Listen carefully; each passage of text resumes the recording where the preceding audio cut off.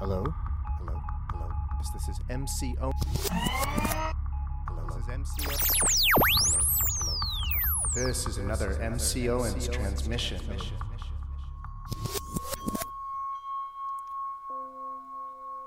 This is the Samanapala Sutta, the Fruits of the Homeless Life, from the Digha Nikaya, the Long Discourses of the Buddha, Sutta number 2, translated from the Pali by Maurice Walsh.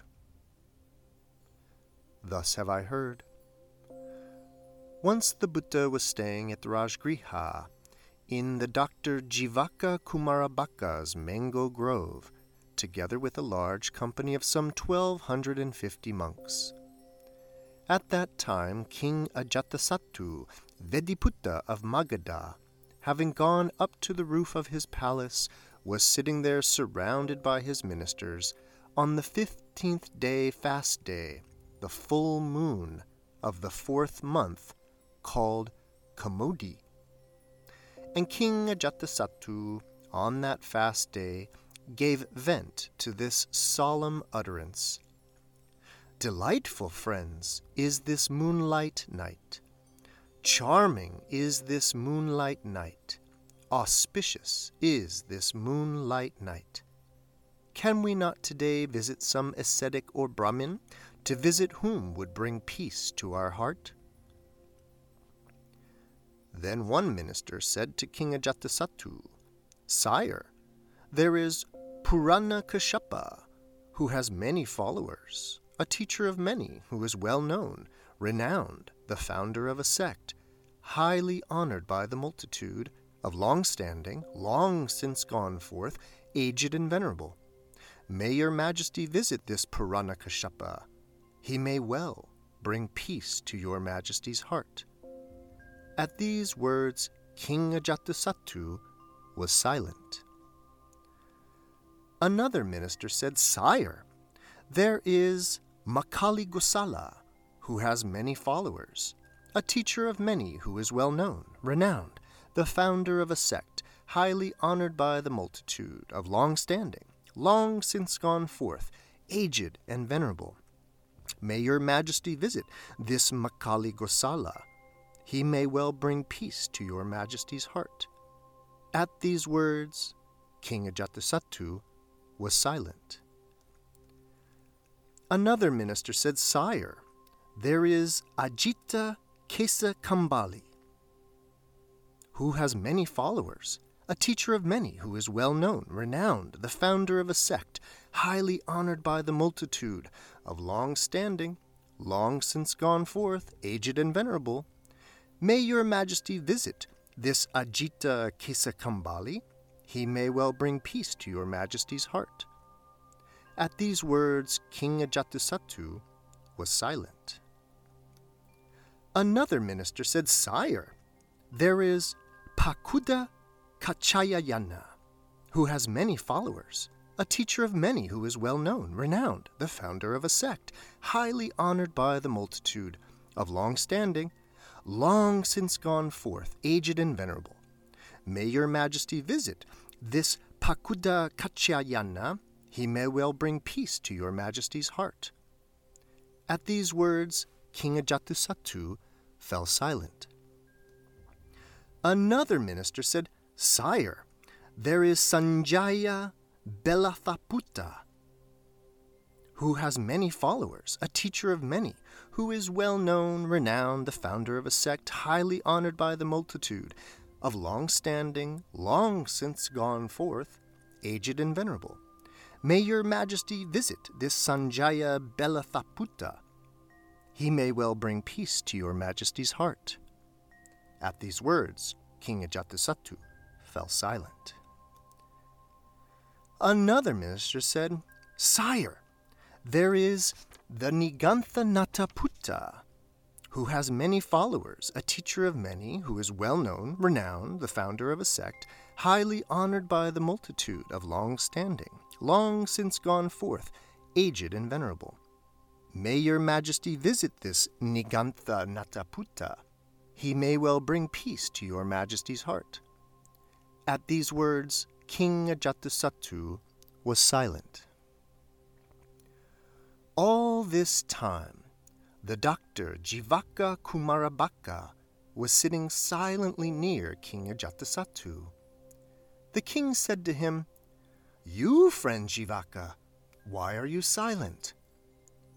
"Sire," he said, "there is this blessed Lord, the Arahat, fully enlightened Buddha, staying in my mango grove, with a large company of some 1,250 monks. And concerning the blessed Gautama, this fair report has been spread about. This blessed Lord is an Arahat, a fully enlightened Buddha, endowed with wisdom and conduct, the well-farer, knower of the worlds, incomparable, trainer of men to be tamed, teacher of gods and humans, enlightened and blessed. May your majesty visit the blessed Lord. He may well bring peace to your majesty's heart." "Well then, Jivaka, have the riding elephants made ready." "Very good, sire," said Jivaka, and he had 500 she-elephants made ready, and for the king, the royal tusker. Then he reported, "Sire, the riding elephants are ready. Now is the time to do as your majesty wishes." And King Ajatasattu, having placed his wives each on one of the 500 she-elephants, mounted the royal tusker and proceeded in royal state, accompanied by torch-bearers, from Rajgriha towards Jivaka's mango grove.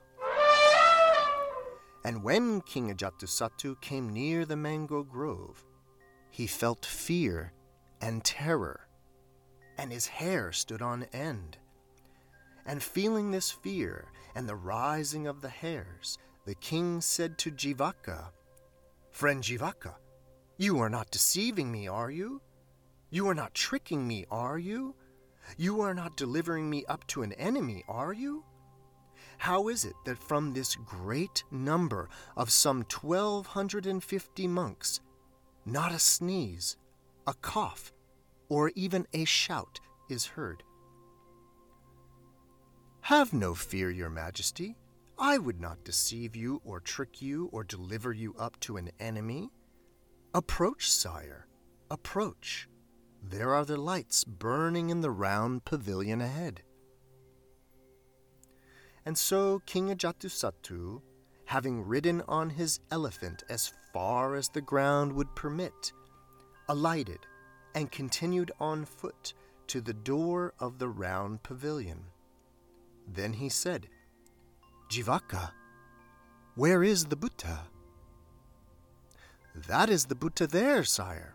That is the Lord sitting against the middle column with his order of monks in front of him."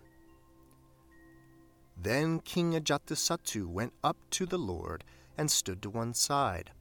And standing there to one side, the king observed how the order of monks continued in silence, like a clear lake, and he exclaimed, "If only my son, Prince Udayabadha, were possessed of such calm as this order of monks." "Do your thoughts go to the one you love, your majesty?" the Buddha said. "Lord, Prince Udayabadha is very dear to me. If only he were possessed of the same calm as this order of monks." Then King Ajatasattu, having bowed down to the Lord and saluted the order of monks with joined hands, sat down to one side and said, "Lord, I would ask something, if the Lord would deign to answer me." "Ask, your majesty, anything you like."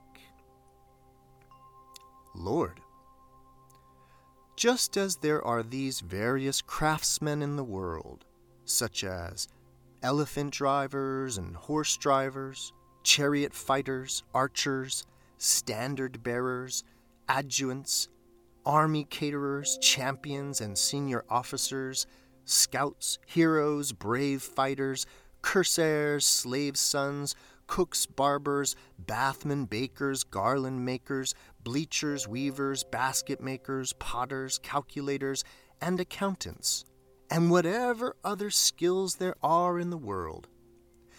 They all enjoy, here and now, the visible, tangible fruits of their skills. They themselves are delighted and pleased with this, as are their parents, their children and colleagues and friends. They maintain and support ascetics and Brahmins, thus assuring for themselves a heavenly, happy reward, tending towards paradise. Can you, Lord, point to such a reward, visible here and now, as a fruit of the renunciant's life, as a fruit of the homeless life? Your Majesty, the Buddha said, do you admit that you have put this question to other ascetics and Brahmins? I admit I did, Lord. Would your Majesty mind saying how they each replied? I do not mind telling the Lord, or anyone like him. Well then, your Majesty, tell me. Once, Lord, I went to see Purana Kashapya. Having exchanged courtesies, I sat down to one side and said, Good Kashapya, just as there are these various craftsmen in the world, such as elephant drivers, horse drivers, chariot fighters, and so on, they all enjoy, here and now, the visible fruits of their skills. Can you, Kashapya, point to such a reward, visible here and now, as a fruit of the homeless life? At this, Lord, Purana Kashapya said, Your Majesty, by the doer or instigator of a thing, by one who cuts or causes to be cut, by one who burns or causes to be burnt, by one who causes grief and weariness, by one who agitates or causes agitation, who causes life to be taken, or that which is not given to be taken, one who commits burglary, carries off booty, commits robbery, lies in ambush, commits adultery, and tells lies. No evil is done. If with a razor-sharp wheel one were to make of this earth one single massive heap of flesh, there would be no evil as a result of that. No evil would accrue. If one were to go along the south bank of the Ganges River killing, slaying, cutting or causing to be cut, burning or causing to be burnt, there would be no evil as a result of that. No evil would accrue. Or if were one to go along the north bank of the Ganges River, giving and causing to be given, sacrificing and causing to be sacrificed, there would be no merit as a result of all of that. No merit would accrue. In giving, in self-control, abstinence, and telling the truth, there is no merit whatsoever. No merit accrues. Thus, Lord, Purana Kashapya, on being asked about the present fruits of the homeless life, explained a theory of karmic non-action to me, just as if on being asked about a mango tree he were to describe a breadfruit tree, or on being asked about a breadfruit tree he were to describe a mango tree, so Purana Kashapya, on being asked about the present fruits of the homeless life, explained a theory of karmic non-action to me. And Lord, I thought, how should one like me think despitefully of any ascetic or Brahmin dwelling in my territory? So I neither applauded nor rejected Purana Kashapya's words, but, though displeased, not expressing my displeasure, saying nothing, rejecting and scorning speech, I got up and left. Then, your lord, once I visited Makali Goshala and asked him the same question. Makali Gosala said, Your Majesty, there is no cause or condition for the defilement of beings. They are defiled without cause or condition. There is no cause or condition for the purification of beings. They are purified without cause or condition. There is no self-power. There is no other power. There is no power in humans, no strength or force, no vigor or exertion. All beings, all living beings, all creatures, all that lives is without control, without power or strength. They experience the fixed course of pleasure and pain through the 6 kinds of rebirth. There are 1,400,000 principal sorts of birth, and 6,000 others, and again 600. There are 500 kinds of karma, or 5 kinds, or 3 kinds, or half a karma, 62 paths, 62 intermediary kalpas, 6 classes of humankind, 8 classes of human progress, 4,900 occupations, 4,900 wanderers, 4,900 abodes of nagas, 2,000 sentient existences, 3,000 hell realms, 36 places of dust, 7 classes of rebirth as conscious beings, 7 as unconscious beings, and 7 as beings freed from bonds. 7 grades of devas, men, yakshas, 7 lakes, 7 great and small perturbances, 7 great and 7 small abysses, 7 great and 7 small dreams, 8,400,000 kalpas during which fools and wise run around and circle around till they make an end of suffering.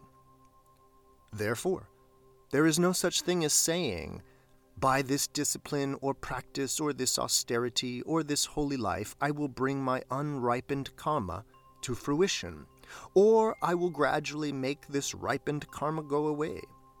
Neither of these things is even possible, because pleasure and pain have been measured out with a measure limited by the round of birth and death, and there is neither increase nor decrease, neither excellence nor inferiority. Just as a ball of string, when thrown, runs on until it is completely unraveled, so it is that fools and wise men run on and circle around until they make an end of suffering. Thus Lord Makali Goshala, on being asked about the fruits of the homeless life, explained the purification of the round of birth and death to me, just as if on being asked about a mango, he were to describe a breadfruit tree, or on being asked about a breadfruit tree, he were to describe a mango. And so I neither applauded nor rejected Makali Goshala's words, but, though displeased, not expressing my displeasure, saying nothing, rejecting and scorning speech, I got up and left. Then once I visited Ajita Kesakambali and asked him the same question regarding the fruits of the homeless life. Ajita Kesakambali said, Your Majesty, there is nothing given, nothing bestowed, nothing offered in sacrifice. There is no fruit or result of good or bad deeds. There is not this world or the next world. There is no mother, no father. There are no spontaneously arisen beings. There are in the world no ascetics or Brahmins who have attained, who have perfectly practiced, who proclaim this world and the next, having realized them by their own super-knowledge.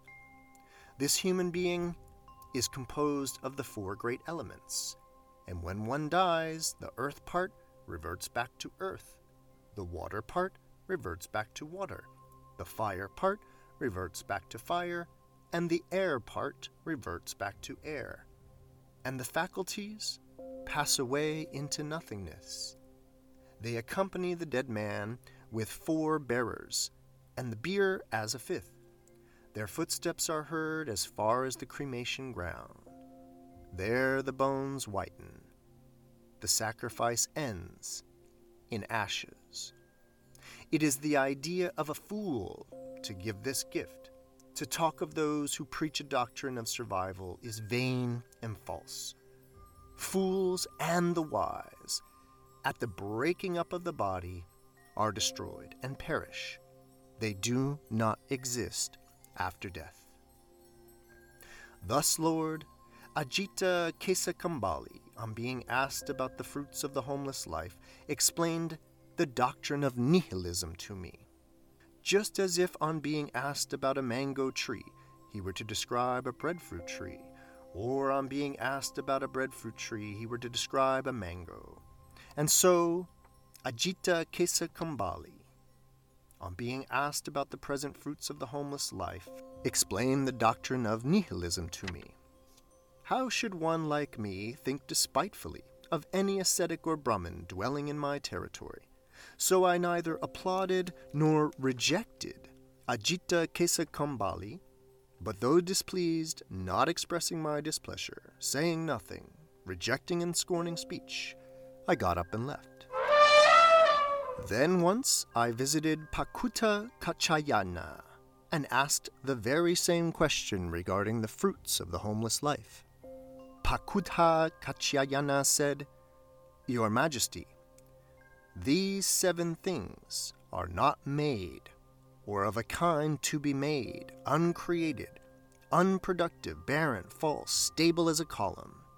They do not shake, do not change, obstruct one another, nor are they able to cause one another pleasure, pain, or both. What are these 7 things? The earth body, the water body, the fire body, the air body, pleasure, pain, and the life principle. These 7 things are not made or of a kind to be made, uncreated, unproductive, barren, false, stable as a column. Thus there is neither slain nor slayer, neither hearer nor proclaimer, neither knower nor causer of knowing. And whoever cuts off a man's head with a sharp sword does not deprive anyone of life. He just inserts the blade in the intervening space between those 7 bodies."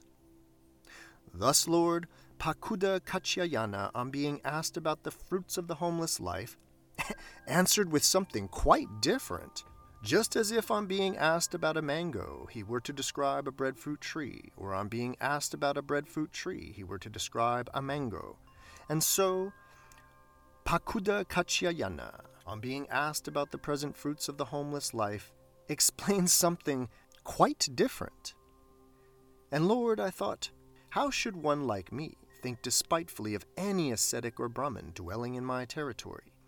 So I neither applauded nor rejected Pakuta Kachayana's words, but, though displeased, not expressing my displeasure, saying nothing, rejecting and scorning speech, I got up and left. Then I visited the Nigantha Nataputta and asked him the same question regarding the fruits of the homeless life. The Nigantha Nataputta said, "Your Majesty, here a Nigantha is bound by a 4-fold restraint. What for?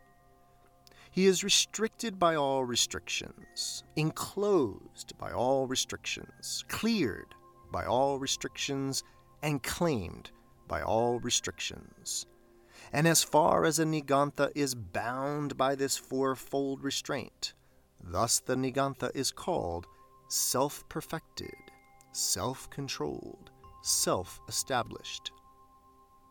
Thus, Lord, the Nigantha Nataputta, on being asked about the fruits of the homeless life, explained the 4-fold restraint to me, just as if on being asked about a mango he were to describe a breadfruit tree, or on being asked about a breadfruit tree he were to describe a mango. So the Nigantha Nataputta, on being asked about the present fruits of the homeless life, explained to me the 4-fold restraint. And Lord, I thought, how should one like me think despitefully of any ascetic or Brahmin dwelling in my territory? So I neither applauded nor rejected the Nigantha Nataputta's words, but, though displeased, not expressing my displeasure, saying nothing, rejecting and scorning speech, I got up and left. Then, once I visited Sanjaya Belthaputta and asked him the same question regarding the fruits of the homeless life. Sanjaya Belthaputta said, "If you ask me, is there another world? If I thought so, I would say so. But I don't think so.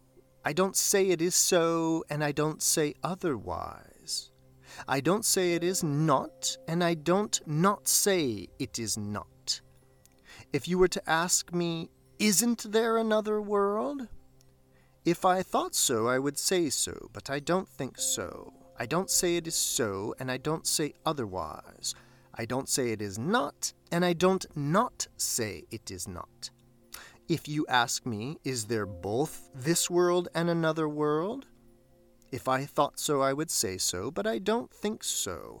I don't say it is so, and I don't say otherwise. I don't say it is not, and I don't not say it is not.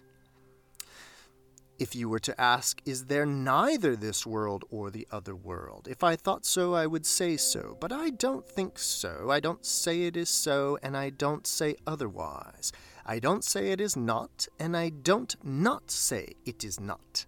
If you ask, is there fruit and the result of good and bad deeds? Or there is not, or there is both. If I thought so, I would say so, but I don't think so. I don't say it is so, and I don't say otherwise. I don't say it is not, and I don't not say it is not. Thus Lord Sanjaya Belthaputta, on being asked about the fruits of the homeless life, replied by evasion. Just as if on being asked about a mango he were to describe a breadfruit tree, or on being asked about a breadfruit tree he were to describe a mango, so Sanjaya Belthaputta, on being asked about the present fruits of the homeless life, replied by evasion. And I thought, of all these ascetics and Brahmins, Sanjaya Belthaputta is the most stupid and confused. So I neither applauded nor rejected his words, but got up and left. And so, Lord, I now ask you, the blessed Lord, just as there are these various craftsmen, such as elephant drivers, horse drivers, chariot fighters, archers, standard bearers, adjutants, army caterers, champions and senior officers, scouts and heroes, brave fighters, corsairs, slave sons, cooks, barbers, bathmen, bakers, garland makers, bleachers, weavers, basket makers, potters, calculators, and accountants, who enjoy, here and now, the visible, tangible fruits of their skills. They themselves are delighted and pleased with this, as are their parents, children and colleagues and friends. They maintain and support ascetics and Brahmins, thus assuring for themselves a heavenly, happy reward, tending towards paradise. Can you, Lord, point to such a reward, visible and tangible, here and now, as a fruit of this homeless life? I can, Your Majesty. I will just ask a few questions in return, and you, sire, shall answer as you see fit. What do you think, sire? Suppose someone, a slave, a laborer, getting up before you and going to bed after you, willingly doing whatever has to be done, well-mannered, pleasant-spoken, working in your presence. And that person might think, it is strange, it is wonderful, the destiny and fruits of meritorious deeds. This King Ajatashattu Vedhiputta of Magadha is a human. I, too, am a human. The king is addicted to and indulges in the fivefold sense pleasures, just like a god, whereas I am a slave, a laborer, getting up before him and going to bed after him, willingly doing whatever has to be done, well-mannered, pleasant-spoken, working in his presence. I ought to do something meritorious. Suppose I were to shave off my hair, don yellow robes, and go forth from the household life into homelessness. And before long they do so, And having thus gone forth, they dwell, restrained in body, speech, and mind, satisfied with the minimum amount of food and clothing, content in solitude. And then, if people were to announce to you, King, "Sire, you remember that slave who worked in your presence and who shaved off their hair and went forth into homelessness? They are living restrained in body, speech, and mind, satisfied with the minimum amount of food and clothing, content in solitude." Would you then say, "That person must come back and be a slave and work for me like before"? The king replied, "No, indeed, Lord, for we should pay homage to that person. We should rise and invite them and press them to receive from us robes and food and lodging and medicines for sickness and requisites, and make arrangements for their proper protection." Well then, what do you think, sire? Is that one fruit of the homeless life visible and tangible here and now? The king replied, "Certainly, Lord." The Buddha said, "Then that, sire, is the first such fruit of the homeless life." The king said, "But Lord, could you show any other reward, visible and tangible here and now, as a fruit of the homeless life?" "I can, sire. I will just ask you a few questions in return, and you, sire, shall answer as you see fit. What do you think? Suppose there were someone, a farmer, a householder, in your service, the steward of an estate. They might think, 'It is strange, it is wonderful, the destiny and fruits of meritorious deeds. This King Ajatasattu is a human. I, too, am a human. The king is addicted to and indulges in the fivefold sense pleasures just like a god, whereas I am a farmer, a householder, in his service, the steward of an estate. I ought to do something meritorious. Suppose I were to shave off my hair, don yellow robes, and go forth from the household life into homelessness. And before long they do so. And having thus gone forth, they might dwell, restrained in body, speech, and mind, satisfied with the minimum amount of food and clothing, content in solitude. And if people were to tell you all of this, would you then say that person must come back and be a steward as before?" The king replied, "No, indeed, Lord, for we should pay homage to that person. We should rise and invite them and press them to receive from us robes, food, lodging, medicines for sickness and requisites, and make arrangements for their proper protection." The Buddha said, "What do you think, sire?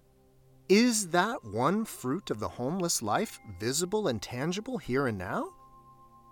The king replied, "Certainly, Lord." Well then, that, sire, is the second such fruit of the homeless life. The king replied, "But Lord, could you show me another reward, visible and tangible here and now, as a fruit of the homeless life that is more excellent and perfect than these two?" "I can, sire.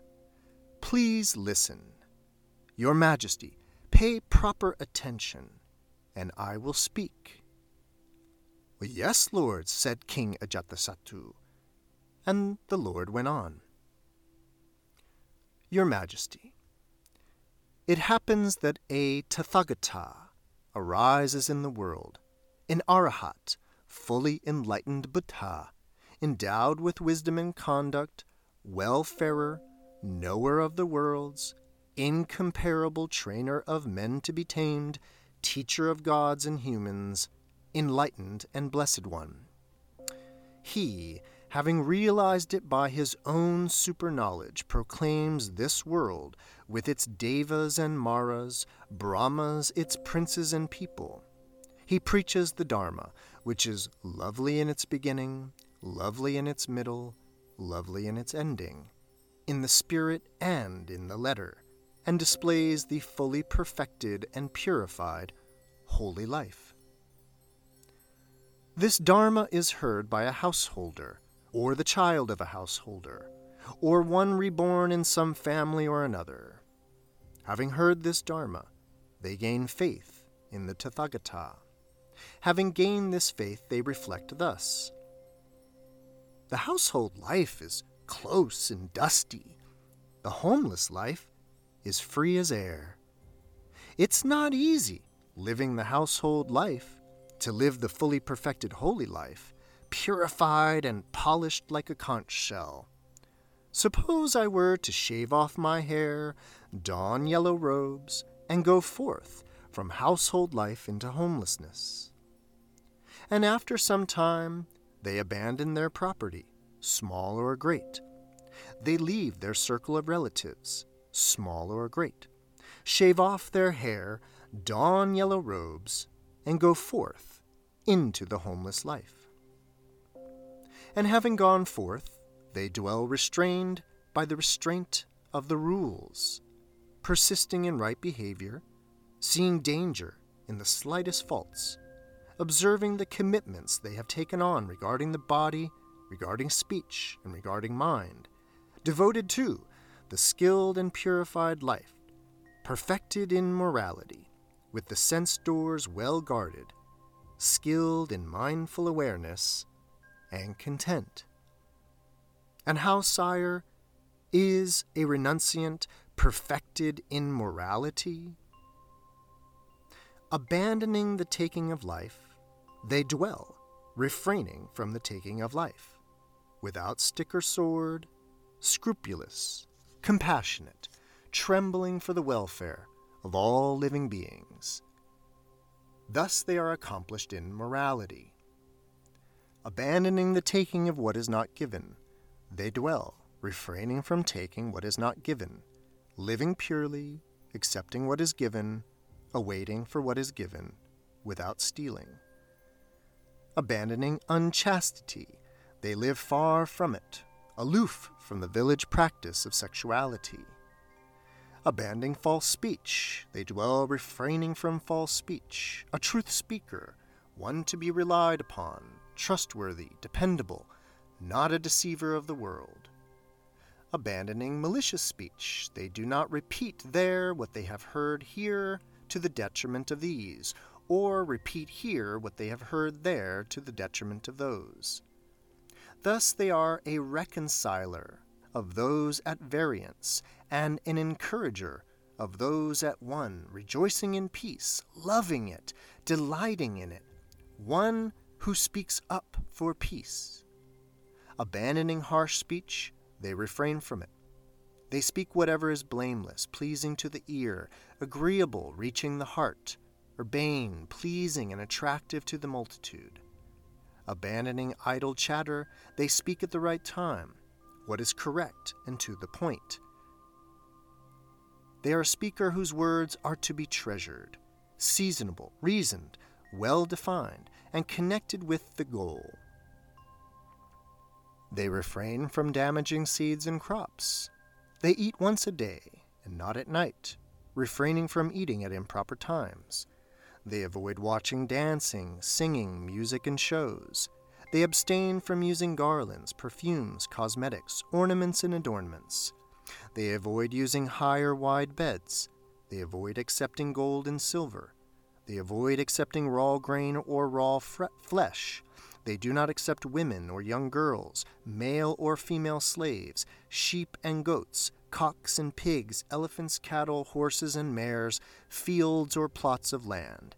They refrain from running errands, from buying and selling, from cheating with false weights and measures, from bribery and corruption, deception and insincerity, from wounding, killing, imprisoning, highway robbery, and taking food by force. A renunciant refrains from such base arts and wrong means of livelihood. Thus they are perfected in morality. And then, sire, That renunciant who is perfected in morality sees no danger from any side, owing to their being restrained by morality. Just as a duly anointed Kshatriya king, having conquered their enemies by that very fact, sees no danger from any side, so too a renunciant, on account of their morality, sees no danger anywhere. They experience in themselves the blameless bliss that comes from maintaining the Aryan morality. In this way, sire, they are perfected in morality. And how, sire, is a renunciant a guardian of the sense doors? Here a renunciant, on seeing a visible object with the eye, does not grasp at its major characteristics or its secondary characteristics. Because greed and sorrow, evil, unskilled states, would overwhelm them if they dwelt, leaving the eye faculty unguarded, so they practice guarding it.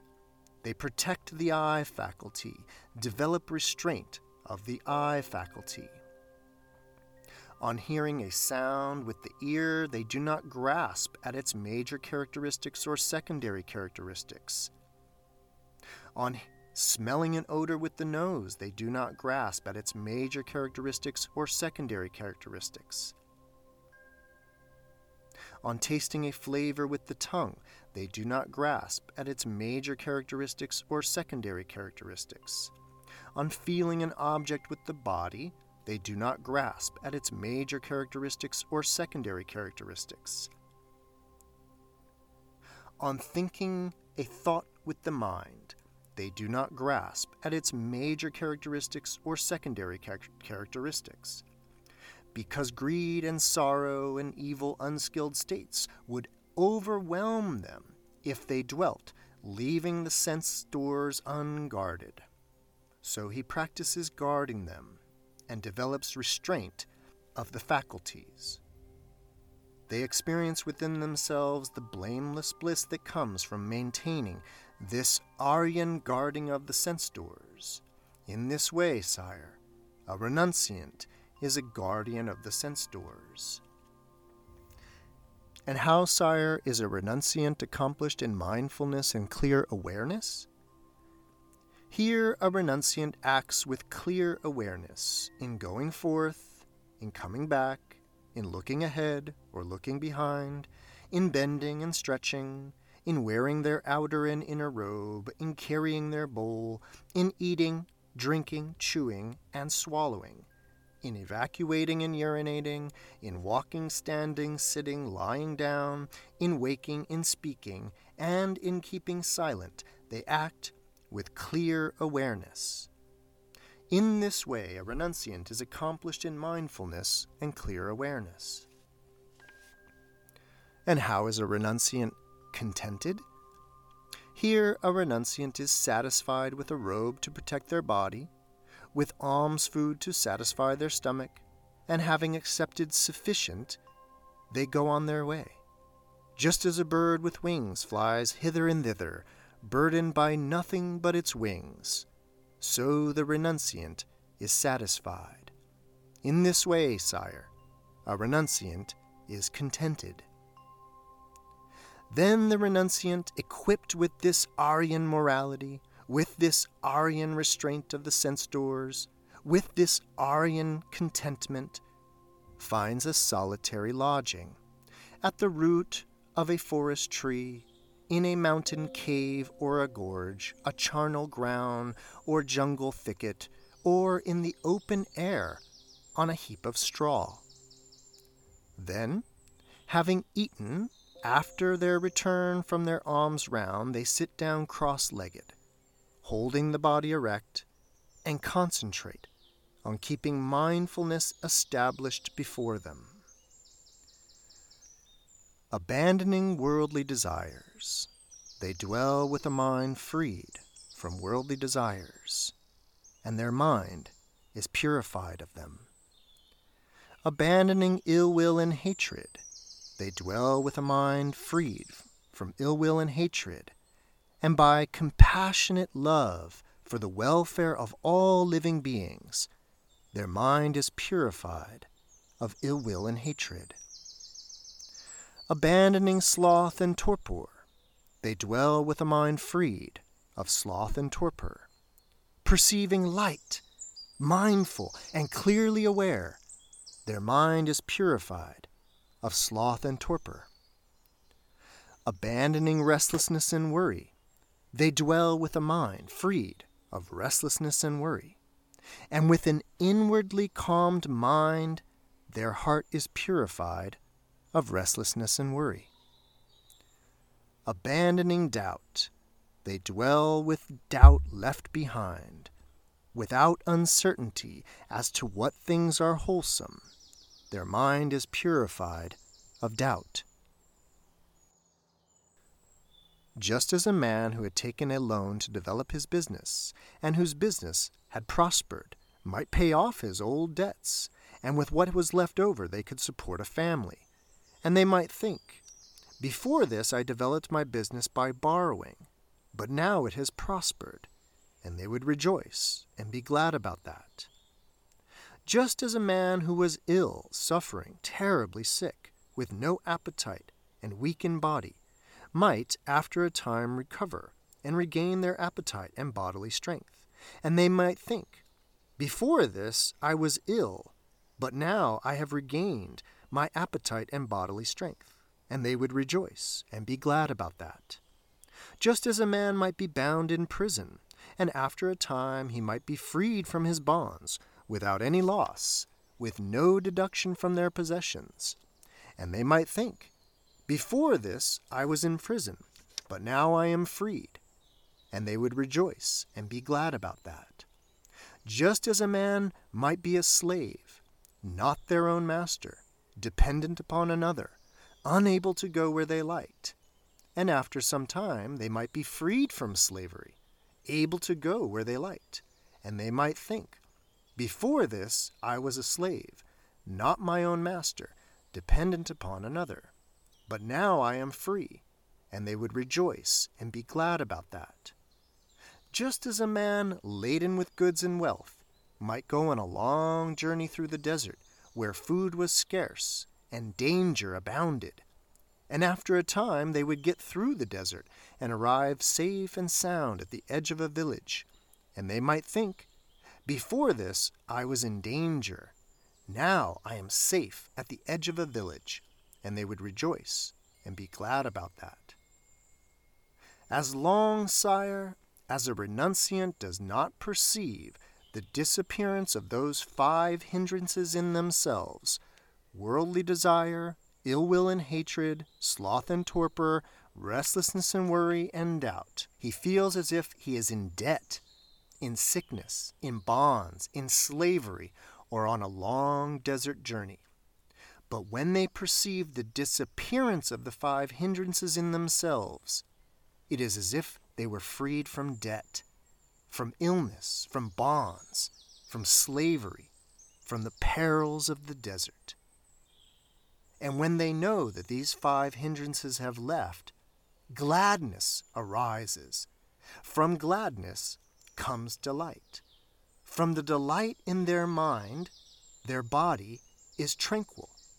With a tranquil body, they feel joy.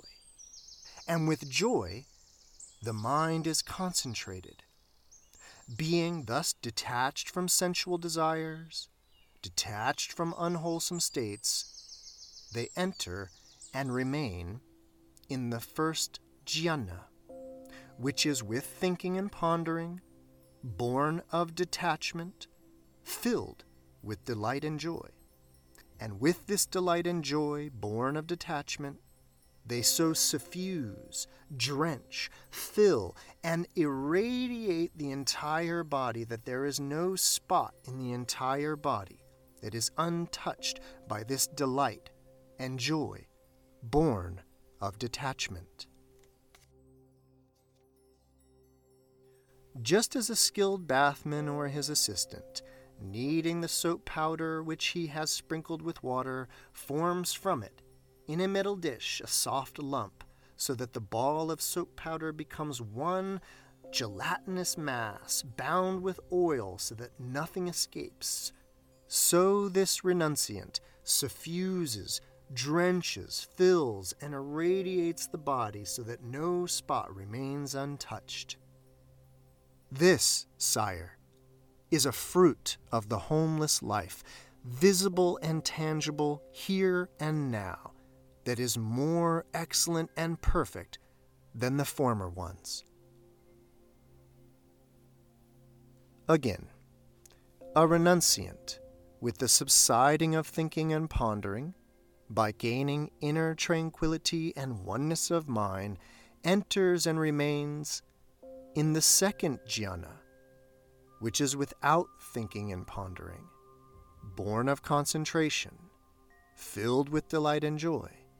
And with this delight and joy, born of concentration, they so suffuse the body that no spot remains untouched.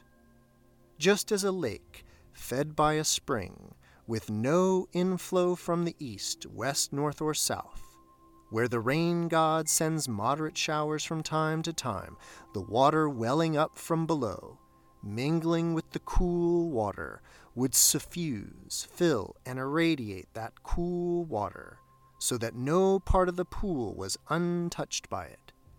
So too, with this delight and joy, born of concentration, the renunciant so suffuses their body that no spot remains untouched. This, sire, is a fruit more excellent and perfect than the former ones.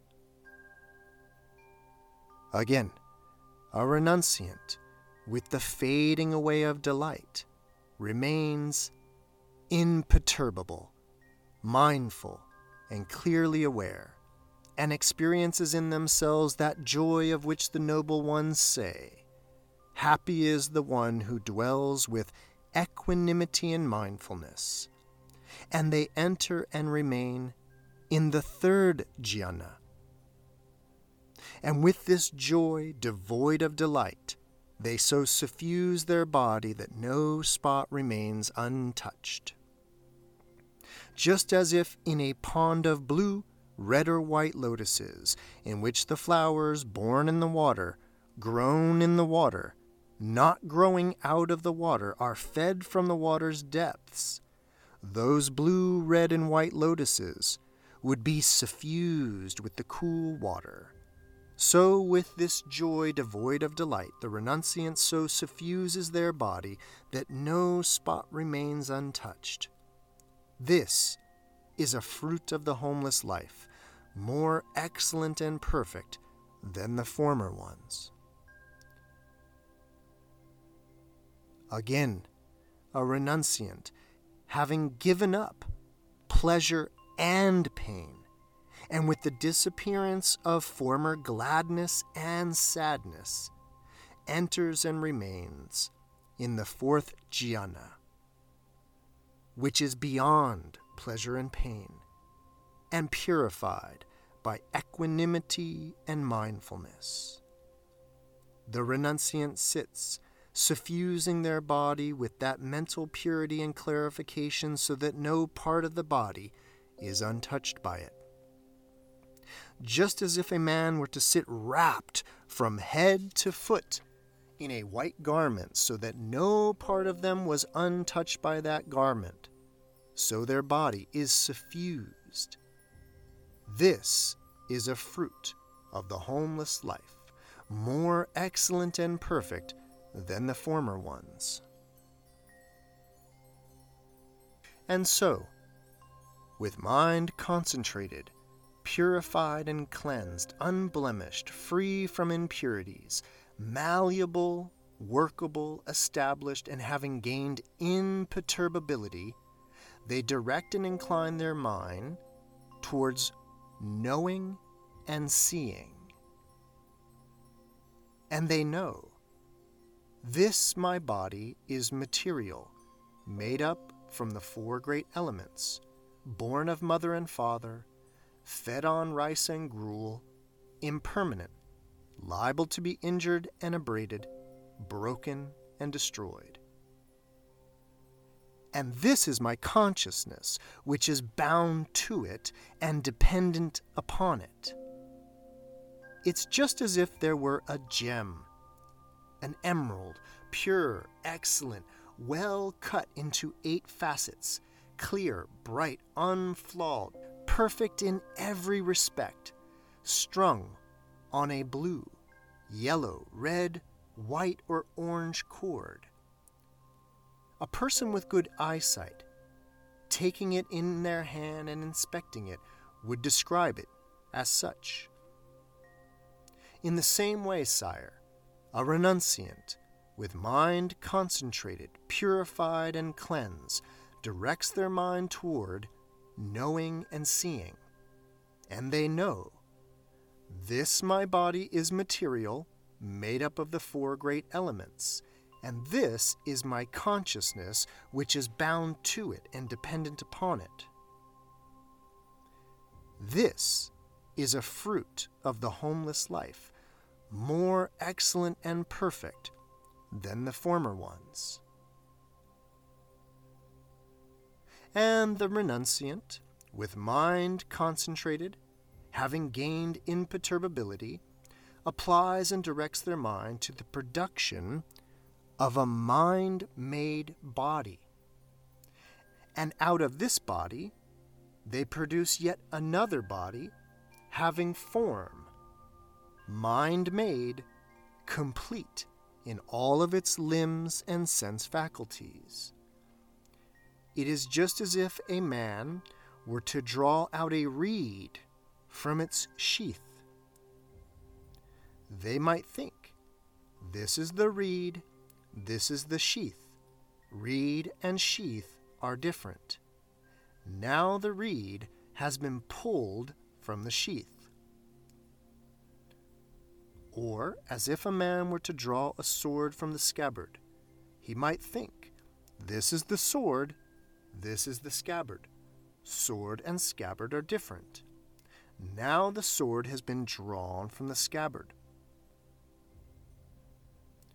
Or, as if a man were to draw a snake from its old skin, he might think, this is the snake, this is the skin. Snake and skin are different. Now the snake has been drawn from the skin. In the same way, a renunciant, with mind concentrated, purified and cleansed, unblemished, free from impurities, malleable, workable, established, and having gained imperturbability, applies and directs their mind to the production of a mind-made body. They draw that body out of this body, having form, mind-made, complete with all its limbs and sense faculties. This is a fruit of the homeless life, more excellent and perfect than the former ones. And the renunciant, with mind concentrated, applies and directs the mind to the various supernormal powers. They then enjoy different powers. Being one, they become many. Being many, they become one. They appear and disappear. They pass through fences, walls, and mountains, unhindered as if through air. They sink into the ground and emerge from it as if it were water. They walk on water without breaking the surface as if it were land. They fly cross-legged through the sky like a bird with wings, even touching and stroking with their hand the sun and moon, mighty and powerful as they are. And they travel in the body as far as the Brahma world. Just as a skilled potter or their assistant can make from the well-prepared clay whatever kind of bowl they like, or just as a skilled ivory carver or their assistant can produce from well-prepared ivory any object that they like, or just as a skilled goldsmith or their assistant can make any gold article they like, so the renunciant, with mind concentrated, enjoys various supernormal powers. This is a fruit of the homeless life, more excellent and perfect than the former ones. And the renunciant, with mind concentrated, applies and directs their mind to the divine ear. With the divine ear, purified and surpassing that of a human being, hears sounds both divine and human, whether far or near. Just as a man going on a long journey might hear the sound of a big drum, a small drum, a conch, cymbals, or a kettle drum, and they might think, that's a big drum, that's a small drum, a conch, cymbals, or a kettle drum. So the renunciant with mind concentrated hears sounds, divine or human, far or near. This is a fruit of the homeless life, more excellent and perfect than the former ones. And the renunciant, with mind concentrated, applies and directs their mind to the knowledge of others' minds. They know and distinguish with their mind the minds of other beings or other persons. They know the mind with passion to be a mind with passion. They know the mind without passion to be a mind without passion. They know the mind with hate to be a mind with hate. They know the mind without hate to be without hate. They know a deluded mind to be deluded. They know the undiluted mind to be undiluted. They know a narrow mind to be narrow. They know a broad mind to be broad. They know the expanded mind to be expanded. They know the unexpanded mind to be unexpanded. They know the surpassed mind to be surpassed. They know the unsurpassed mind to be unsurpassed. They know a concentrated mind to be concentrated. They know an unconcentrated mind to be unconcentrated. They know a liberated mind to be liberated, and they know an unliberated mind to be unliberated. Just as a woman or a man or a young boy or a young girl, fond of their appearance, might examine their face in a brightly polished mirror or in the surface of water, and by examination would know whether there was a spot there or a spot here, so too the renunciant, with mind concentrated, directs their mind to the knowledge of others' minds. And this is a fruit of the homeless life, more excellent and perfect than the former ones. And the renunciant, with mind concentrated, applies and directs their mind to the knowledge of previous existences. They remember many previous existences, 1 birth, 2, 3, 4, or 5 births, 10, 20, 30, 40, 50 births, 100, 1,000, 100,000 births, several periods of contraction, several periods of expansion, several periods of both contraction and expansion. They know, there my name was so-and-so, my family was so-and-so, my food was such and such, I experienced such and such pleasant and painful conditions, I lived for so long, and having passed away from there, I arose there, and there my name was so-and-so, and so on, and having passed away from there, I arose here. Thus the renunciant remembers various past births, their conditions, and their details. It is just as if a man were to go from their village to another village, from that to yet another village, and thence return to their home village. And they might think, I came from my own village to that other village, where I stood, sat, spoke, or remained silent. And from that one I went to another one, where I stood, sat, spoke, or remained silent, like this. And from there I have just returned to my own village. Just so, the renunciant with mind concentrated remembers past births. This is a fruit of the homeless life, more excellent and perfect than the former ones. And the renunciant, with mind concentrated, applies and directs their mind to the knowledge of the passing away and arising of beings. With the divine eye purified and surpassing that of humans, they see beings passing away and arising, base and noble, well-favored and ill-favored, to happy and unhappy destinations as their karma directs them.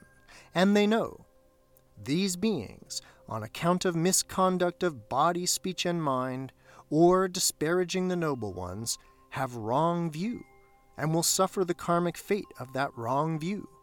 At the breaking up of the body after death, they are reborn in a lower world, a bad destination, a state of suffering, hell. But these beings, on account of good conduct of body, speech, and mind, or praising the noble ones, have right view, and will reap the karmic reward of that right view. At the breaking up of the body after death, they are reborn in a good destination, a heavenly world. Thus, with the divine eye, the renunciant sees beings passing away and re-arising. It is just as if there were a lofty building at a crossroads, and a man with good eyesight standing there might see people entering or leaving a house, walking in the street, or sitting in the middle of the crossroads.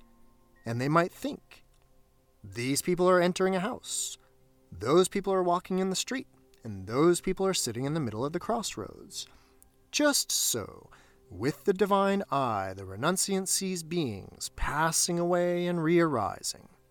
And this is a fruit of the homeless life, more excellent and perfect than the former ones. And the renunciant, with mind concentrated, purified and cleansed, unblemished, free from impurities, malleable, workable, established, and having gained imperturbability, applies and directs their mind to the knowledge of the destruction of the defilements. They know, as it really is, this is suffering.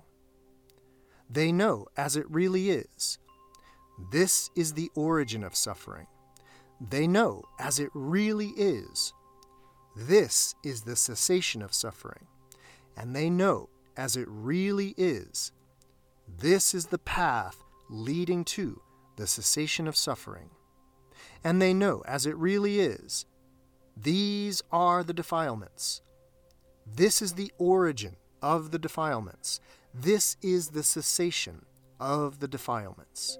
This is the path leading to the cessation of the defilements.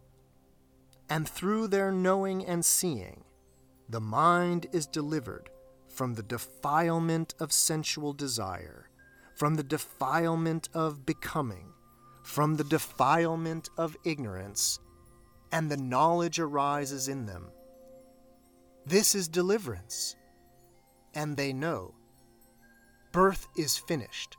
The holy life has been led. Done is what had to be done.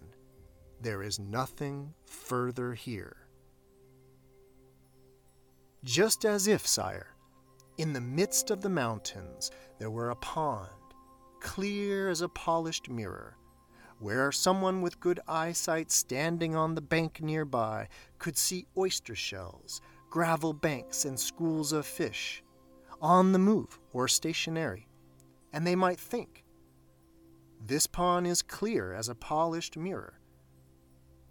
There are the oyster shells, there are schools of fish. And just so, with mind concentrated, the renunciant knows, birth is finished, the holy life has been led, done is what had to be done, there is nothing further here. And this, sire, is a fruit of the homeless life, visible and tangible, here and now, which is more excellent and perfect than the previous fruits. And sire, There is no fruit of the homeless life, visible and tangible here and now, that is more excellent and perfect than this. At this, King Ajatasattu exclaimed, "Excellent, Lord, excellent! It's as if someone were to have set up what was knocked down, or to point out the way to one who had gotten lost, or to bring an oil lamp into a dark place, so that those with eyes could see what was there to be seen. Just so the blessed Lord has expounded the Dharma in various ways. And I, Lord, go for refuge to the blessed Buddha, to the Dharma, and to the Sangha.